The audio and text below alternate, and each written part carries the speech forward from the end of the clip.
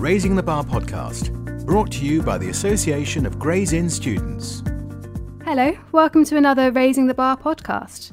This is the first podcast I've recorded remotely, so it's quite a new experience.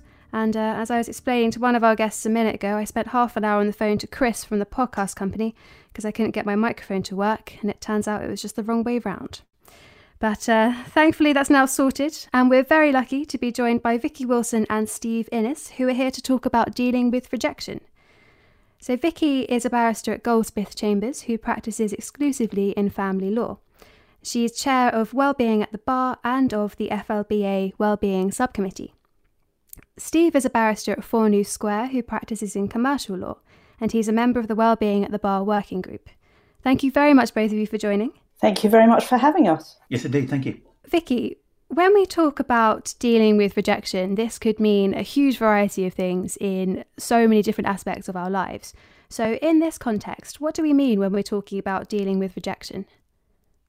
Well, here we're really talking about how you respond to being rejected, particularly as a BPTC student. I'd say probably the biggest rejection you have to face is rejection from pupillage applications. You've spent all these hours working on your form, you've answered that wretched question, why do you want to be a barrister? And then on many occasions you're unsuccessful. And it's really considering how you deal with that and what you do with that, because it is painful and disappointing to be rejected. Steve, is this what you mean when we're talking about dealing with rejection as well? Yes, I think that's the particular impetus for having this podcast and having this conversation.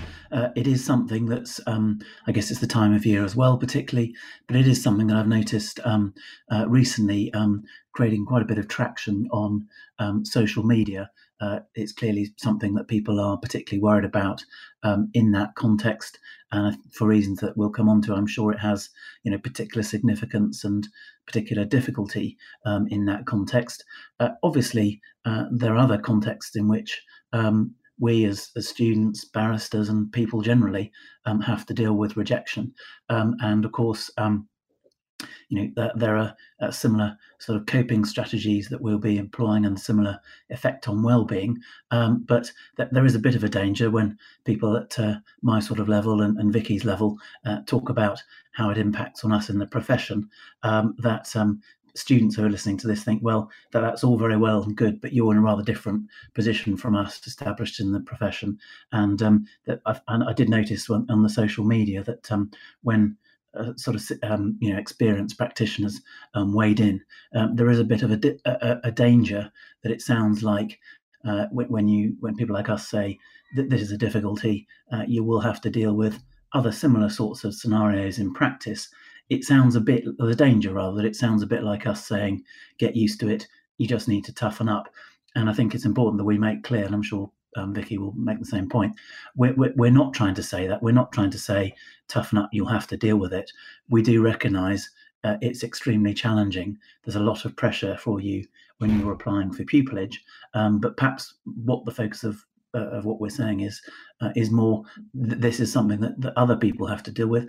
And just be aware there are other people who've been through it, and hopefully that gives you some confidence that you will come through it. Vicky, Steve's just spoken about how this is talked about on social media a lot, how it affects a lot of students, as you yourself pointed out, and how this conversation isn't about toughening up, it is about sort of addressing concerns that those people have. So why do you think it's important to have this conversation with those people? I think it's important for all of us to acknowledge that rejection is nothing to be ashamed of. Every single person at the bar has experienced rejection, and it's not, we must get away from this idea it's just you. Everyone has experienced it, and the more open conversation we have about it, the better as far as I'm concerned, precisely for the reasons that Steve has set out. That this is something that needs to be talked about, and to help people have strategies for how you move on from those sorts of disappointments and that kind of experience. So Steve, Vicky's just obviously emphasised that it's not just you, and I think that's a message that's really important to emphasise, especially when we experience rejection. It's very easy to feel that it is a personal attack on us. Why do you think it's important to emphasise that it's not just you and to have this, as to use Vicky's words, open conversation? Well, I think for a couple of reasons. The first is we're talking about trying to help pupils, but I think one of the important things that we should be trying to achieve is also thinking about the role of chambers, sets of chambers or other employers, and the impact that they have. Again, drawing on what I was reading on social media, it's inevitable that people, not everyone can be picked for a pupillage in a particular set of chambers. So by definition, some people will be rejected, and that's one thing. But one of the things that did come out were, one always gets horror stories, but stories about how chambers, in particular disastrous circumstances, deal with things very badly. For instance, by notifying the wrong person, making an offer, and then have to withdraw it or something, which is obviously horrendous. But also a very common message, which seems to me to come through, was about the real importance of giving feedback. And of course, the bar isn't a uniform place. Different sets of chambers will have their own personalities and their own practices and procedures. But it really did sense students emphasising how important it is for them to get feedback, so that it isn't just a case of rejection with them not being able to move forward, but it seems that any feedback that can be given, any constructive feedback, is really, really helpful in taking the positives out of it, and then looking forward to the next application. So I think whilst we're talking to students, and I dare say they're the main part of our intended audience, it is important in the conversation that we recognise the role of chambers and them trying to follow best practice and improve where they can in helping students in that way.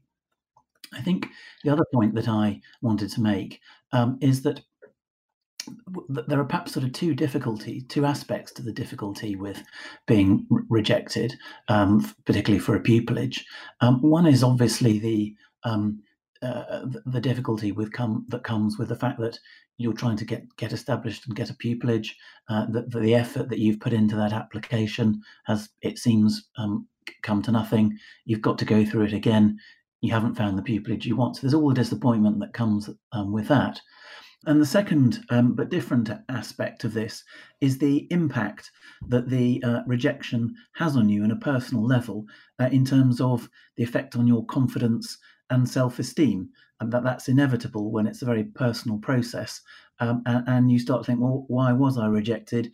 Is it because I'm not destined for the bar? Did I do something wrong? Am I just not going to be good enough? And clearly that's the other aspect of things that we need to work on and perhaps can give some advice about. I completely agree with that impact on your confidence. It can feel like a real personal, perhaps not attack, that's maybe too strong a word, but it can feel very personal to be rejected by a chambers. But we've seen for ourselves, and I think this goes along with the general message you've been giving. In podcasts, we've spoken to a few people who apply for pupillage several times. And clearly, these people are going to be amazing barristers, or perhaps they already are amazing barristers. And they did get pupillage eventually. But because it's such a competitive process, some people just don't get it, no matter how deserving they are. And so I think maintaining that confidence despite rejection is something that's really important. Absolutely. I think it's really worth bearing in mind that it's not a reflection on your ability necessarily if you don't get pupillage first time round. I used to be head of pupillage in my chambers, and all the applications we were going through, there were so many good ones. And the ones, we happened to pick some, but there were equally good ones which didn't get past the bar. So remember, it really isn't about saying you're not good enough. I completely acknowledge and recognise that it will dent your self-confidence and it can hurt your self-esteem. But please do put it in the perspective of remembering that we're not saying you're no good. It's just one of those processes with thousands of people applying where you don't necessarily succeed first time. Really what James is trying to do, whether it realises it consciously or not, is to try and find the pupils who it thinks are going to be the best fit for it as chambers and the work that it does. And it's not really a question of one person being objectively better than another, although obviously we try and hope that's what we're trying to achieve. We're trying to be objective about it as possible, but I think it is inevitable that we, I say sometimes subconsciously think about people who we think would be a good fit, and there are so many variables in terms of who might be the people on the particular interview panel that day, the particular experience that you've had maybe comes out in a question which chimes with the experience of someone on that panel or someone in chambers. So it's, in a sense, such a question of luck as to whether that match is made. That, as Victoria says, being rejected doesn't mean you're not good enough necessarily, even for that chambers. It certainly doesn't mean you're not good enough to be successful at the bar. It just means on that particular day, in that particular pool of candidates who've applied for that chambers this year, they haven't decided you're the best fit for chambers.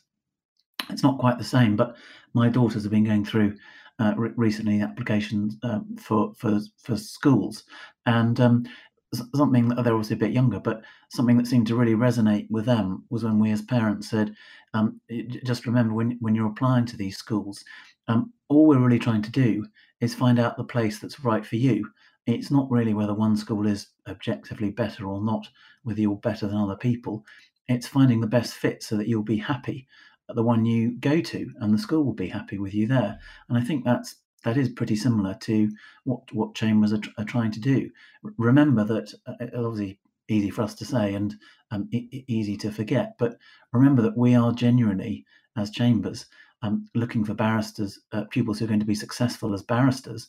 And we very much see as a competition where we've got to find the right people. We've got to persuade them to accept offers, to come to us and then stay with us as pupils in chambers. So it does help, I think, sometimes to turn it around that way and say that chambers is equally going through a process, a competition of trying to find what it thinks are the right people for it. I think that's very comforting advice to hear that obviously when you get to this stage, everybody applying is very successful, everybody applying is very qualified, and it might not be that you are perhaps less successful or less impressive than anybody else. A lot of it is whether or not you would fit in at that specific chambers, and that will change year on year, that will change depending which chambers you apply to, and so it's important to not give up.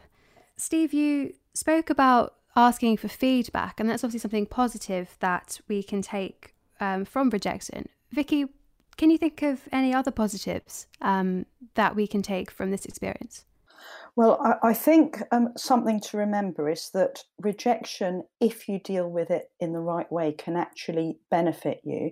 What I'd suggest, and what I mean by that is, think about where in the process you got rejected and if there's anything you can do to improve your chances. So by way of example, if you find you're applying for pupillage and you're not being invited to interview, that's the point to consider. Is there something about your application form that isn't helping you progress to the next stage?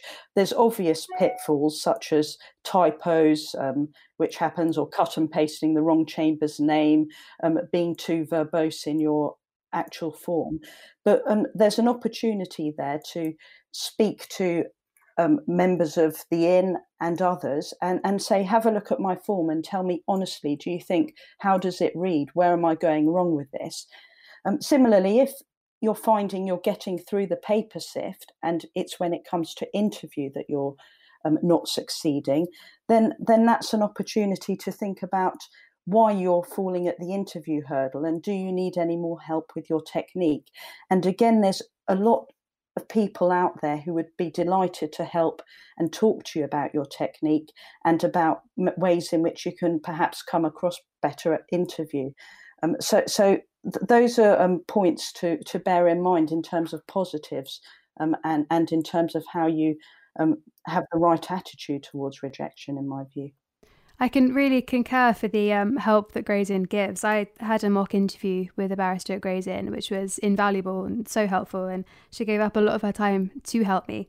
And there are so many people at Gray's who'll do that, even just not necessarily through a formal process, just people who are willing to have a chat with you and to talk to you about your applications. Who else can we ask for guidance when we're dealing with rejection? If I can jump in here, one of the other things that Gray's offers is a scheme of mentorship.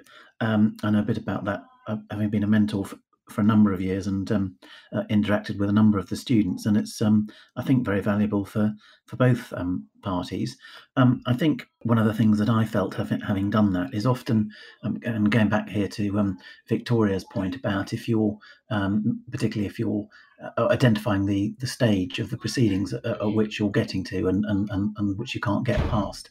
One of the things I noticed was that where people were not being that successful in being called to interview, that it was really important to look at the sets of chambers that they were applying to. But I think it is really difficult for people who are students to gauge what different sets of chambers are like. Of course, there are a few sets of chambers who we could probably identify as the equivalent of magic circle sets, and most people know who those are. But beyond that, it can be quite difficult to know the particular strengths or otherwise of particular sets of chambers. And I do think I've had a couple of experiences where trying to really dig down with the students into what their strengths were, which the particular sets they were interested in, and where they sort of put themselves on the scale, really helped them. And sort of related points about, were they applying for just one area of practice or more than one, so that we could maybe shift the focus and apply to more sets doing a particular area of law. Things like that really seem to have helped in a couple of cases.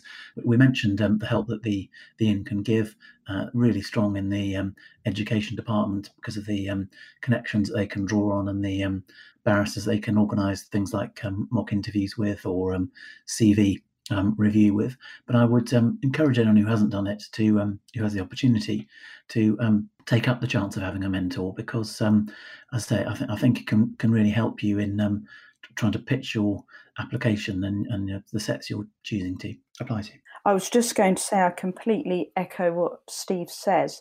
And also, don't be afraid to approach people informally. A lot of barristers these days are on Twitter, and I've certainly had many students approaching me and asking for advice, and a lot of us are delighted to help out in that way. And also, we can tailor our mentoring to the individual. I for example, do a lot of I say to people to contact me via WhatsApp and then just tell me what they need in terms of particular help at that moment in time. And those sorts of connections can go on for well beyond the BPTC year. So never feel afraid to approach barristers and ask for their help. We're a really collegiate profession, in addition to Gray's particularly being a great source of support. As a student, I can completely agree. I found the bar to be extremely friendly and with people who really, really want to help. I think where it is a very difficult profession to enter into, people want to help other people to join it. Once you're in it, it's not a case that you suddenly forget how difficult it was to get in. So yes, I definitely agree with everything you just said. I think just to add on that, I think most people at say Victoria and my level recognise that the system has changed dramatically in the time that we've been in practice, and the application process was very different when we were applying. In my case, about 20 years ago, it wasn't as common then for people to be going through several rounds of applications over several years. That has gradually changed, and my impression now is it's much more the norm that people are having to do 2, 3, 4, maybe even 5 years of applications to actually secure a pupillage. Now, obviously, that's in a way much harder. It means you're having to support yourself during that time, more likely to be having to deal with rejection and so on. But I guess what it does imply is that if people are having to do it commonly over several years, it must mean that there is a process of refining and improving your application over those periods to get the desired result. Now, I guess obviously that could be a number of different things.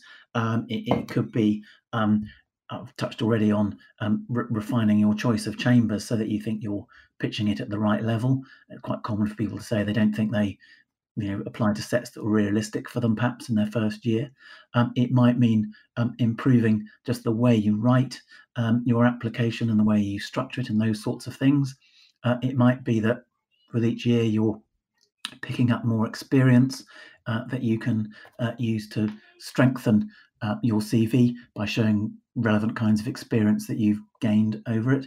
I suspect it may be also that chambers feel if people are applying and are still going, that shows a real determination, a real drive and will to succeed, and obviously that's very powerful.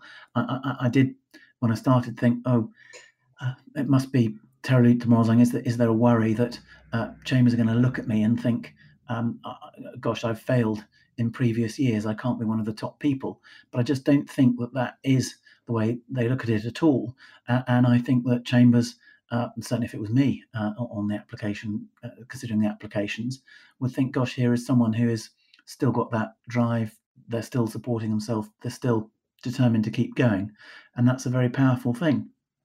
I think the other thing that one shouldn't forget is that when you're a pupil and possibly in your second six doing advocacy, doing real court work, representing real life clients, there's an important aspect to how you come across.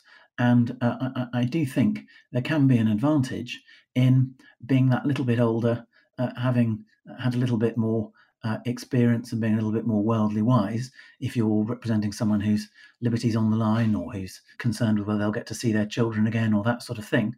I think there can be an advantage in just that, being a little bit older, just having a little bit more life experience, and therefore being able to find possibly different ways of being able to connect with the client, the solicitor, the court even. So I want to, I think, get the message across that don't feel with each year that goes by, it's getting harder. You're on a downward slope and your time's running out. Of course, we recognise you've got to support yourself, and time can run out eventually. But I do think you have to try and tell yourself, because I think it is genuinely the truth, that with each year, your application should be getting stronger for all the reasons that I've identified, and hopefully you can get that little bit further each time.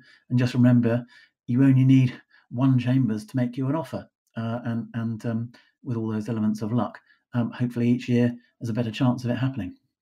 Vicky, we've heard from Steve about how the fact it can take a very long time to get a pupillage, and even though that can be beneficial in the sense that people gain more experience, it can also be very mentally challenging. How is this linked to the wellbeing work that you do? Well, we try to instill in people applying to become barristers the recognition that you need to take ownership of your well-being and your mental health at an early stage. We try to encourage everybody to seek a support network. There's many resources for those of you who aren't familiar with them. May I signpost you to the Wellbeing at the Bar website, which has got various resources in order to help you become more resilient throughout the process. And what we're really trying to do is acknowledge that as time goes on, with each step of the way, just try and remember it's not going to be easy, and remember that there are people and resources available to help you as you try and progress. Thank you. And you've spoken about these resources, and we've spoken about the Gray's Inn mentors and the education department, tutors, barristers around the inn. It's clear that there's a lot of support for people out there, isn't there? Absolutely, there really is. It's just a case of having the courage to ask, and just feeling brave enough to acknowledge that it is a difficult process, rather than bottling it up and saying, "Oh, it's all fine," but just saying, "Do you know what? It is actually tough going through this, and I'd quite like to be open about it and seek some support and help." In relation to wellbeing, I would echo the signpost to the Wellbeing at the Bar website. I can say this because I didn't have any role in creating the materials, so I'm not taking credit for it, but they genuinely are excellent and really tailored to people in specific situations. I've looked at them for other areas, and they're very helpful indeed, and give you lots of further information and further links. I think the other thing, just to mention, to try and put it in a nutshell, is what we've learned, I think, about, and people learning about well-being, is that it's not a personality trait like being brave or being confident or something like that. Resilience is really much more about a series of things that you can do, steps you can take to try and get you in a better position for your mental and physical health, to try and help you deal with these difficulties like rejection. So it isn't really right to say people are naturally more resilient than others, because you can improve your resilience and your ability to deal with things by taking steps like making sure you get proper sleep, making sure that you have activities away from work that help you unwind from work and focus on other things. I think that's really important if you're going through this really pressured situation of applying for pupillage. We know there's a lot of work involved, but you've got to have a release for that mental anxiety and a way of focusing on something else. Eating properly, taking exercise. These are things that people like me have perhaps discovered a bit later in life than we should have done, and trying to do more to help ourselves in our practices by doing it. But they're obviously equally important when you're applying for pupillage, that you get yourself as fit as possible mentally and physically, and that will help you, I think, come across well. No one I think on a pupillage committee wants to see a pupil coming who looks like they're going to drop dead, because they're, of course, everyone expects people to have some nerves and that sort of thing, but we don't want to see someone looking so stressed that they're going to fall over. We want to see people who can take things in their stride, and I think it's increasingly important to feel that people are going to be able to take care and look after themselves. I think it's also worth mentioning that obviously in the very strange situation that we're in at the moment with the restrictions under the coronavirus, that is affecting the way that people go about things. You may not be, for us as barristers, we're not necessarily seeing, we're obviously not seeing our colleagues in chambers daily, if that was something we might be used to doing. If you're a student, you're probably not having physical lessons. You may be doing things remotely or not having anything at all. So you're not having that regular contact with other students. So it is, that those are release valves, talking to other people about what you're going through and sharing your situation. It is really important that you try and give yourself that outlet whilst we're under lockdown. Make time to, call and have Skype chats or whatever with your friends and people who are going through the same situation, so you're not missing out on that. So I think it's really important that we recognise is putting additional stress on people. It's a situation we haven't encountered before, but that just makes it more important than ever to try and look after yourself and get yourself in the best mental and physical health that you can, and that should help you a lot. So focusing on this well-being, from what you said, it sounds like it can really help to overcome any feelings of self-doubt that might come from rejection, whether that be when applying for pupillage or at the bar itself. Absolutely. And remember that at the bar, we're not looking for one-dimensional characters. We actually really like seeing people who do have a life beyond the law. If someone were to turn up and apply and say to me, my only joy in life is reading the Red Book, and I only like to read statutes at weekends, that's not what we're after. We want people who do have a more rounded existence. And so every time you take steps to look after yourself and be kind to yourself, that is actually indirectly helping you to get to pupillage and get to the bar. Steve, if you had to give one message to the people listening to this podcast, what would it be? I think I would say that the hardest thing to deal with probably is the sort of blow to your self-esteem when you're rejected for something. And many of us have this. Often I say it's comes up not just in applying for pupillage, but in things that we do as professionals. If you're applying to be a judge or hoping to get taken on in a particular case and you don't, and so on, or you lose a case that you'd hope you'd won, all of these sort of blows come, and they can be difficult to deal with. But you just have to, I think, try and be confident. And when I talk about the experience that we've had as barristers, as I emphasise, it's not about saying, toughen up because you'll have to deal with this for the rest of your life. The message I really want to get across is other people are going through this, other people have been through this, and it doesn't mean that you're unsuccessful or doomed to be unsuccessful because you haven't been taken on by this particular set in this particular year. There are many examples, we don't have to name any names, that I, and I'm sure Victoria, could think of in our sets across the bar, of people who are phenomenally successful, but perhaps found it much harder to get a pupillage, have got are very successful now, but started in a what might be regarded as a more lowly set and work their way up and then move chambers later on.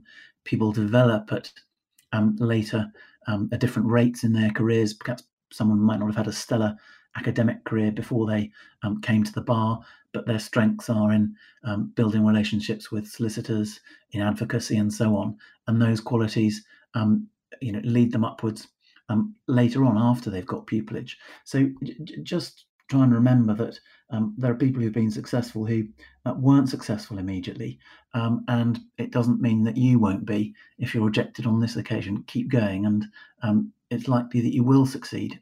Just keep trying.